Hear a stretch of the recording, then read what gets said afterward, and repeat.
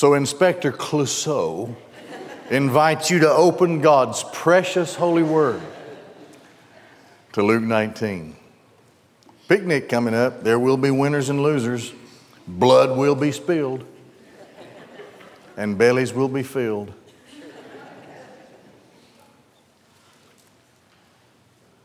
House of prayer or a den of thieves. Our Lord is in his last week of his earthly life before he is crucified Friday. We just last time studied the scriptures of what we commonly refer to as the triumphal entry or Palm Sunday. So it's just the last few days.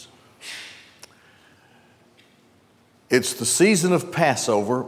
Jews and proselytes have come from all over the world. The historian tells us 2 to 3 million Jews, masses of people packing into and immediately around the city of Jerusalem. Very difficult to find a place to stay. Tents were set up everywhere. Judaistic law at that time required that if you were coming to the Passover, you had to arrive the day before. So, all kinds of things are happening. We also read from the historian that possibly as many as 250,000 people were following Jesus when he came in on this triumphal entry. So he comes to Jerusalem and enters the temple grounds. The temple grounds were vast. There was immediately on the inside the court of Gentiles. Anybody could go in there. And it was the largest of the courts. Then the next one in was the court of women. It was smaller, but men and women in the priesthood could go into that court, but the women could go no further. It's interesting to me that the gate that leads into the court of women is called the Beautiful Gate. Well, okay, I thought that was kind of neat. Beauty, okay. I'm like the guy who said God's most wonderful and beautiful creation was a woman. The second most beautiful creation was an Irish wolfhound. So I have my priorities in order. After that, the court of the Israelites, it's smaller. Each court gets smaller. So the men could go in there. Then after that, the court of the priests. Then right there, beyond that, the holy place, the Holy of Holies. The area that made up that entire temple, the temple grounds, was a massive piece of real estate. So there was all kinds of activity. Anybody could go into the court of Gentiles. And it's in the court of Gentiles where our attention is drawn today. We're going to be paying attention to just inside the first wall. We'll be in the first temple. So there were animals being brought for slaughter, for sacrifice by people. They had made a difficult trip carrying their best animal that they had, lamb. Passover was, to say the very least, an extraordinarily complicated and busy time. It means something to you and me because our Lord, God, the presence of God in a human body, Jesus Christ, God the Son, comes in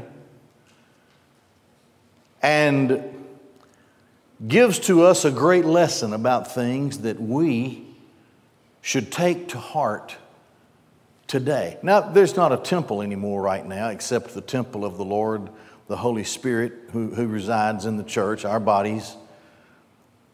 The presence of the Holy Spirit, the presence of God is the Holy Spirit in the body of Christ. But there's no need, since, of course, our Lord died on the cross, fulfilled all the law. There's no need for a temple, even though there's going to be one rebuilt at the end of the days. Here Christ comes in. Malachi chapter 3, first few verses. The Lord will suddenly come into his temple. So, here we are at this point in time. Christ, having made it to Jerusalem, has made it to the temple. Now let's be taught today about some things that are still important, and the teaching comes from our Lord Jesus Christ. So let's look at it. I'm going to read the whole passage and then take about 4 things into consideration. Having entered into the temple grounds. Now there are 2 words, naos and hieros, or in this case, hieron, tachiron. This tachiron, the Greek, refers to the whole temple ground. That's everything. The court of the Gentiles, the women, the Israelites, and so forth, the whole thing. All right? So, having entered into the temple grounds, he began to cast out those selling. So there were merchants selling things. We can read history books and we can know what they were selling. It has been written, and my house will be the house of prayer. You, however, have made it into a den of robbers. And he was teaching every day in the temple grounds. However, the chief priests and the scribes and the foremost of the people were seeking to destroy him. And they found not what they might do, for the people were hanging on all his words, listening closely. All of the religious groups would have been there during this time. Pharisees, Sadducees, Herodians, Essenes, all over the world, proselytes, foreigners who had become Jews. Synagogues for foreigners would have been set up so that they could come and worship in their language. It was a complicated and very busy time of the year. Let's consider 4 things. First of all, our Lord himself defines worship. Now, we don't go to the temple anymore, obviously. As a matter of fact, this is just a structure. It's a building. It's very special to us. It's where a local body of believers comes to worship. But of course, the structure is not the church. It's a synagogos, translated synagogue. It's an assembly. It's an assembling place designated for the people of God to come and worship.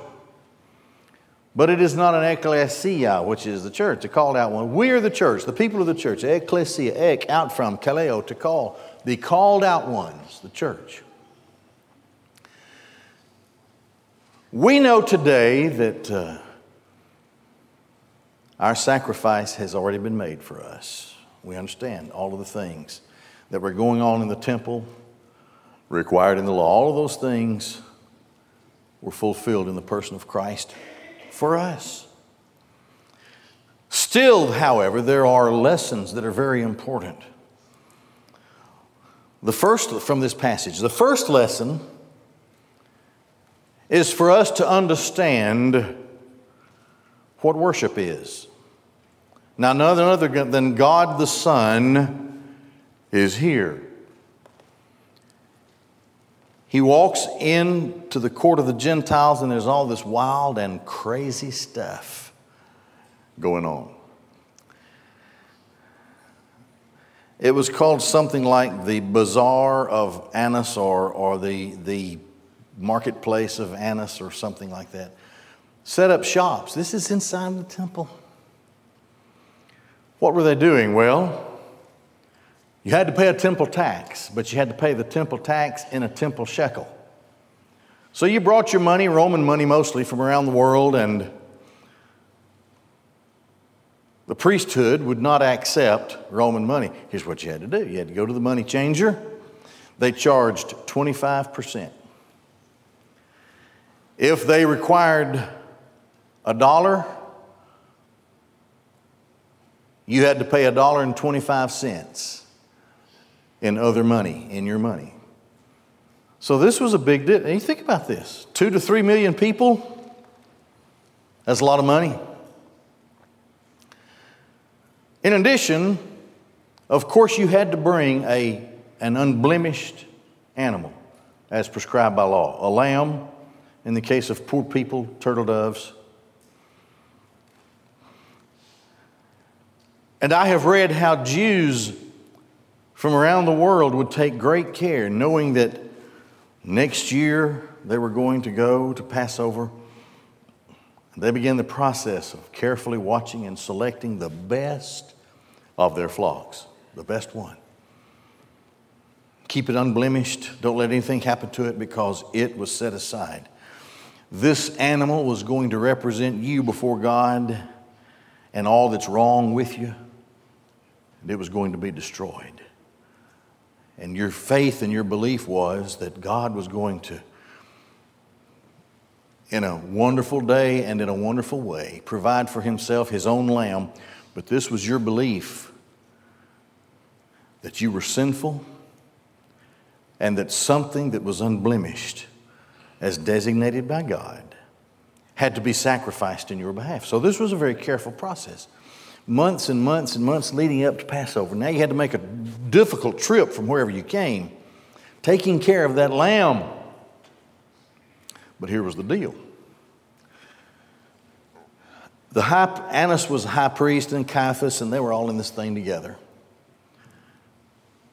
The shopkeepers would buy franchises from the high priest. Very, very exclusive thing to have a shop inside the temple. Franchise was very expensive. But the priesthood had a very special place. They worked, of course, for the high priest. And you would bring every animal had to be inspected by the priests. And the priest would declare whether or not your animal, your lamb, was unblemished, acceptable.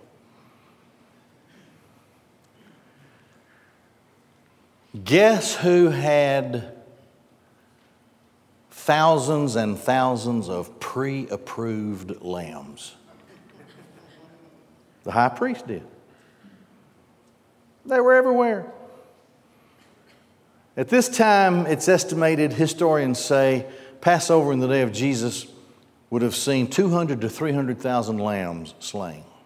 That doesn't mention turtle doves. Turtle doves that cost about a dime were selling for $10. That's 1,000%. So here's what happens. You proudly but humbly present your lamb to the priesthood, who immediately say, nope, it's got a blemish, it's flawed, you're going to have to go over here and get one of ours.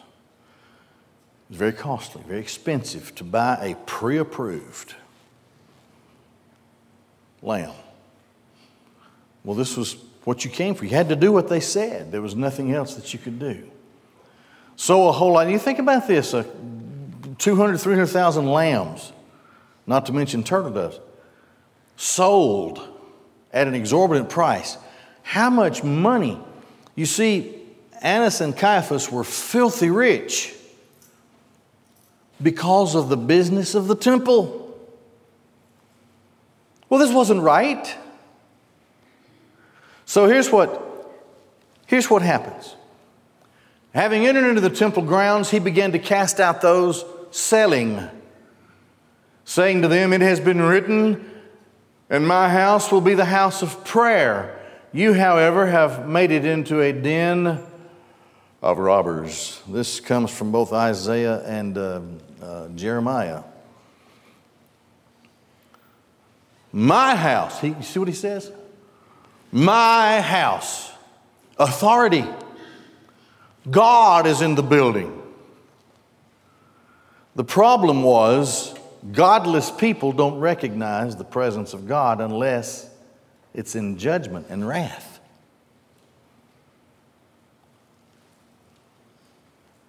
He had been with them for these 3 years, teaching, preaching, healing, performing miracles. Everybody knew about him. The whole crowd is following him. First thing he does, he begins to throw them out. Now, if you compare all 4 of the gospel accounts, Christ was very physical with them. He physically threw them out. He physically overturned their tables. He kicked this stuff around. And he must have been outnumbered, but they didn't do anything about it. He was obviously able physically to do what he did. He's angry. House of prayer. But you've made it a den of robbery. My house will be the house of prayer. The quote that he gives comes from Isaiah. It says, for all nations. That's how it completes in the Old Testament. Christ gives to us a direction of worship.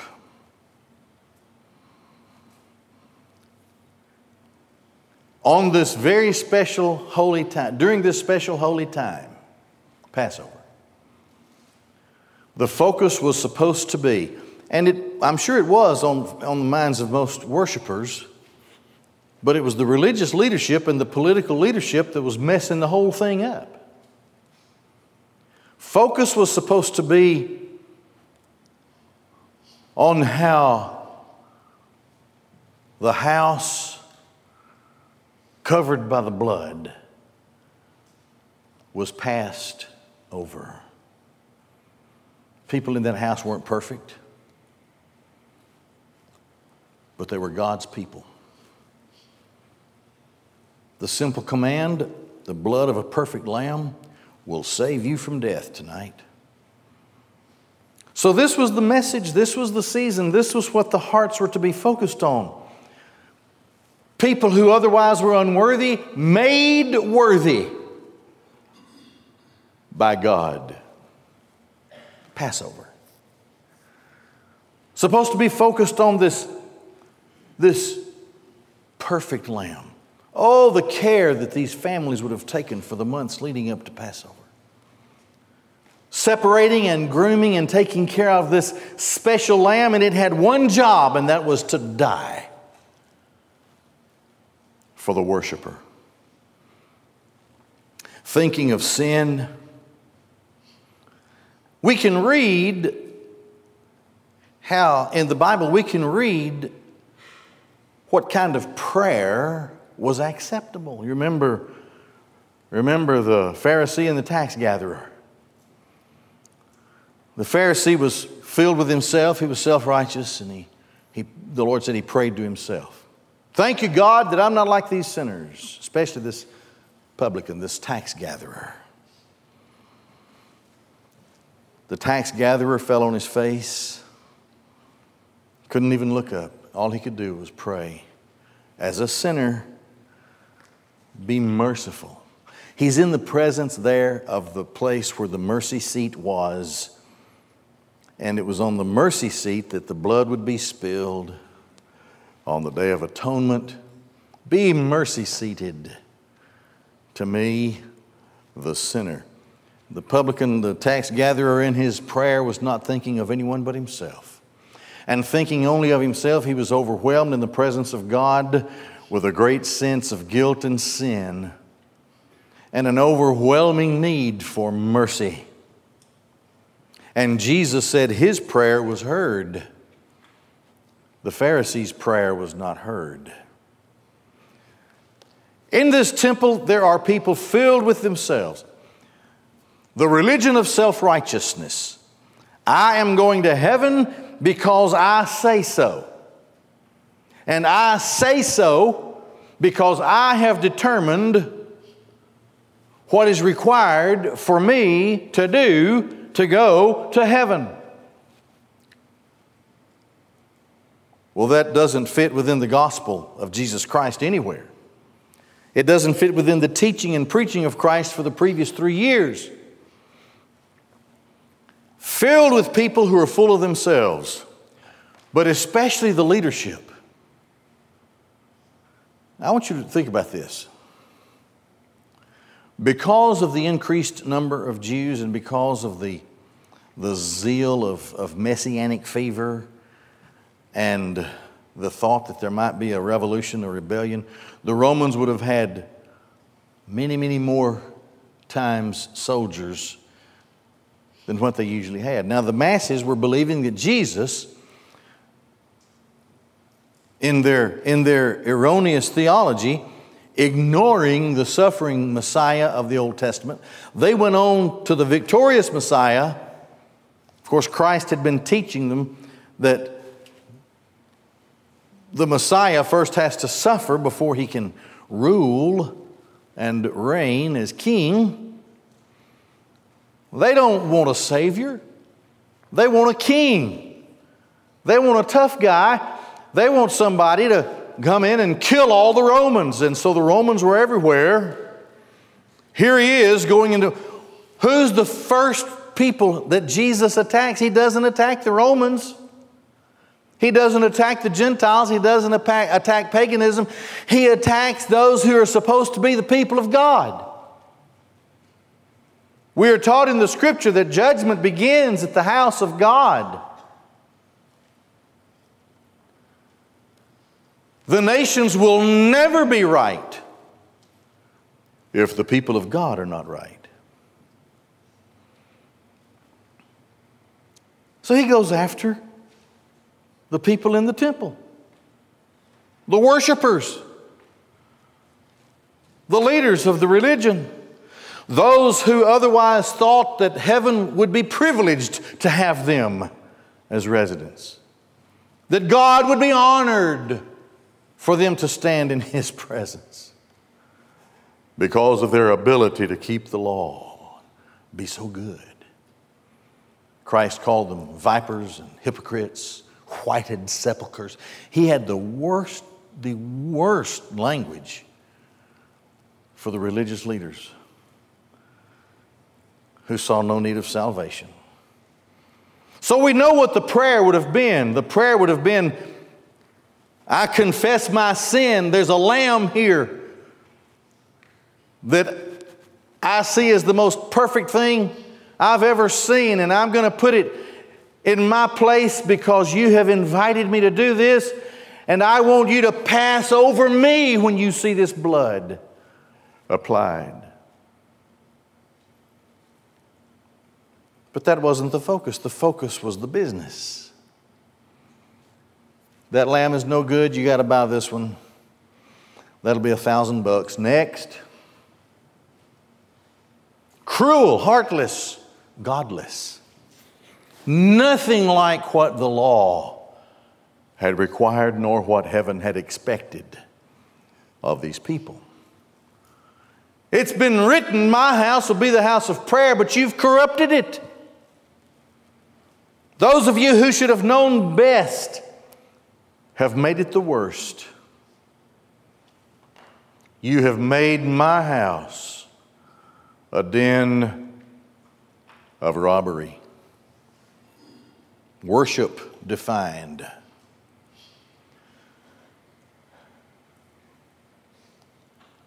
The things of the world cannot be in our hearts when we worship our God. So what's in our hearts? Well, in our unworthiness and His willingness to accept a sacrifice in our behalf. Our guilt, His justification. Our fallen nature, His grace. Our shame and humiliation, His invitation. Whosoever will, let him come. Isaiah wrote in 55, the chapter before this one, look at the waters. If you're thirsty, come get a drink. Come to me if you're thirsty. Whosoever will. It's a beautiful message. A beautiful message. But there were so many unwilling because of self-righteousness and because the law and the religion of Judaism had become poisoned.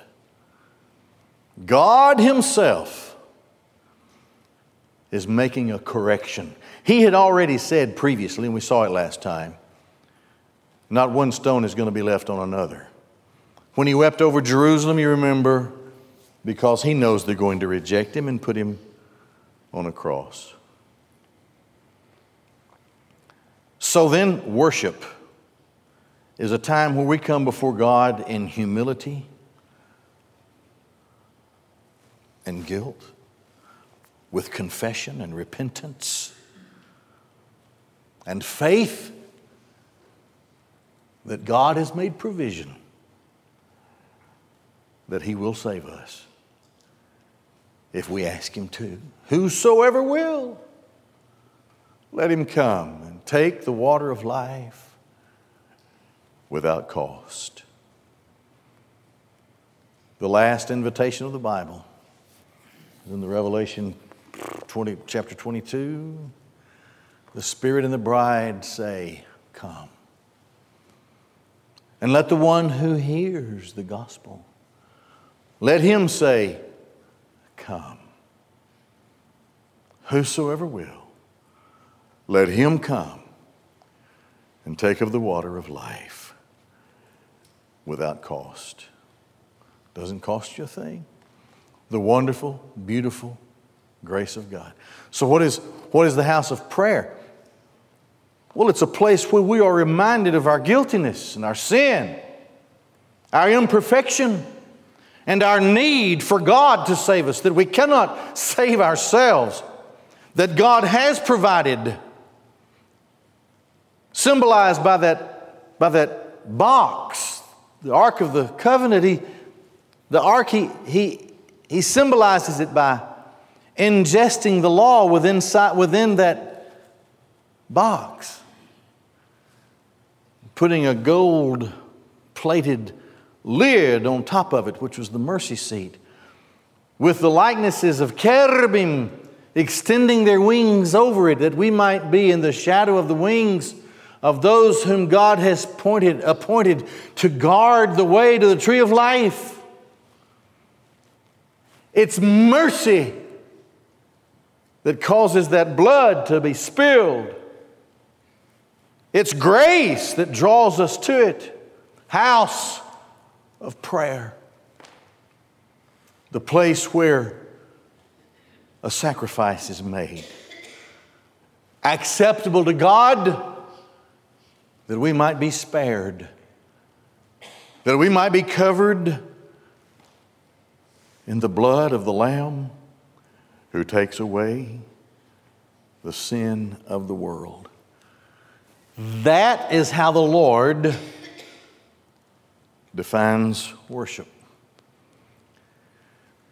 The next thing that's important to us is that the Word must always be delivered. Look at this. And He was teaching every day in the temple grounds. Masses, throngs of people, we're going to see, were attached to every word that He spoke. They're wanting, He's hated.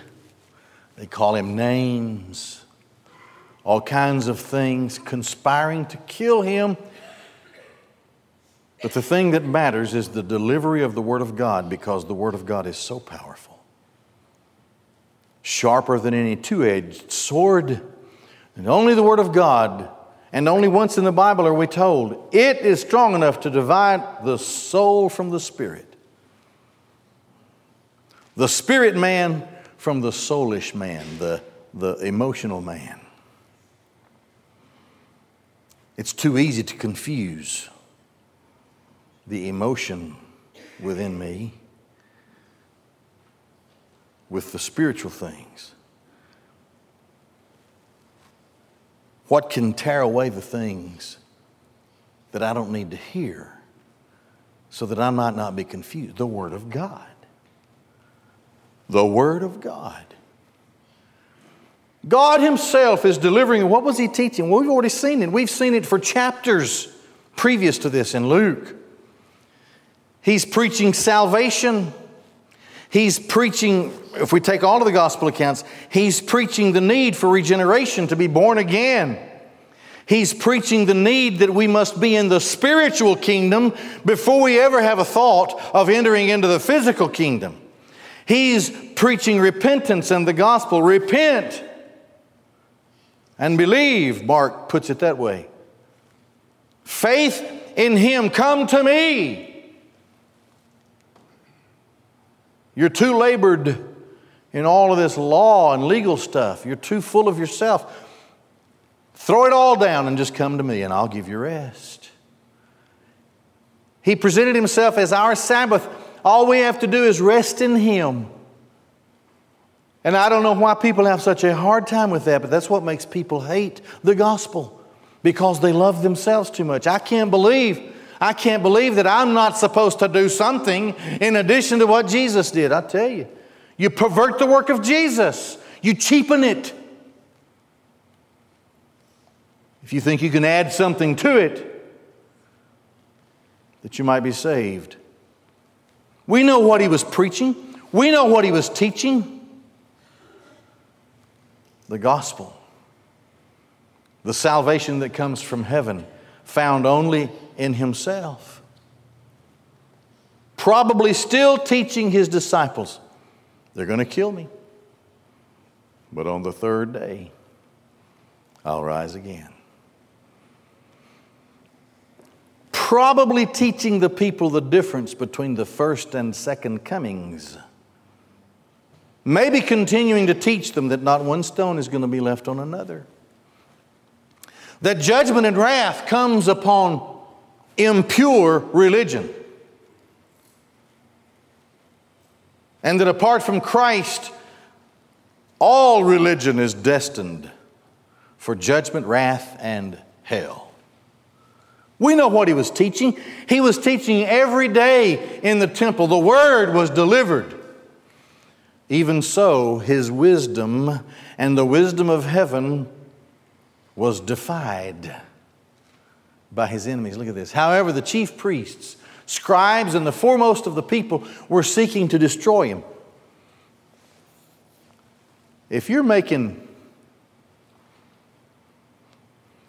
I don't really know, I'm just going to use modern vernacular that maybe is applicable, but it's similar. If you're making $1,000 a pop at a lamb, and 200 to 300,000 of them are going to be sold, you don't want to give that up easy if you're in this world. You're making 1,000% profit on turtle doves. You're getting 25% return on your money. Filthy rich, selling franchises for exorbitant prices so that people could sell their trinkets and remember the Passover. Big deal. No wonder they hate Him. They have the people in a trance, these chief priests and scribes, and they have the people entranced in believing that they have to follow their rules in order to be saved. And the rules come from the traditions of men and not from the law. They had made slaves out of the people. And they were able to extort the people, to drain the people of money. And they had power. And they had wealth. All because of their religion. Christ comes and says to the people, this doesn't save you. And this is not what my house is for. You think they're going to stand still for that? No. So what do? They conspire to destroy him. Remember we read in Daniel's prophecy that at the end of the 69th week, Messiah would be kahrath. He would be destroyed and would receive nothing, would not come into his kingdom on earth at that time. Headed to this predestined appointment, Christ will be destroyed by these people. So here they are, and we still have them today.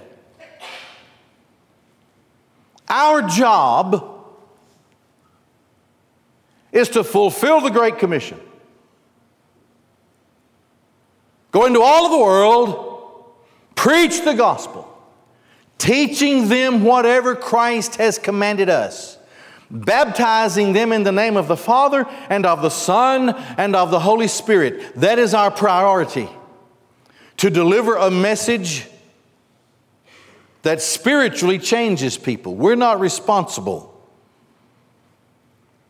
for the changing of people. God assumes that responsibility. We're just responsible to deliver the message. But when you teach and preach God and His Christ, you fly into the face of power-hungry people, even in religion, even in the so-called church. Because in the name of trying to do things outside the parameter of the gospel of Jesus Christ, the church becoming socially active at the expense of the gospel creates empowerment and dependency on the behalf of other people, you see. So today, liberal theologians, leaders in liberal churches despise the real Christ. Because you have to tell them and they have to believe that they're worthless without Christ. We don't want you hungry. We don't want you naked. But before all of that, we want you saved. We must preach to you the gospel, and it has to accompany everything. And when you're free in Christ, you are free indeed. And thus, empowered by the Holy Spirit, saved folks have an unction to plant their churches and to do the things of God. That's the great power of the church. But when you try to take the power away from leaders and false prophets, you find that they really don't want that Jesus, and they prefer to destroy Him. Finally, the way is determined. So what happened? What happened here? All right, let's look at it. These people at that moment seeking to destroy Christ, they did not find what they might do. Why? Because the Word of God was stronger than they are. For the people were hanging on all His words and listening closely. You know, okay, here's what's going to happen. Christ is going to be crucified. There's going to be all kind of confusion. And there's even going to be betrayal, Peter among them. There's going to be all kind of problems, but things are going to settle down. Then will come the day of Pentecost. Thousands will be saved. The Word never leaves us void. It made a difference. These people were hearing something that their souls longed for, and they didn't even know they longed for it until they heard it. And so the Word of God at this point in time was more powerful than anything the world could do to Christ. As a matter of fact, Christ will not be crucified until He submits to it. Gospel of John, in closing. Here they come. Christ is praying. It's at night. The temple guards, they can only be armed with clubs, billy clubs.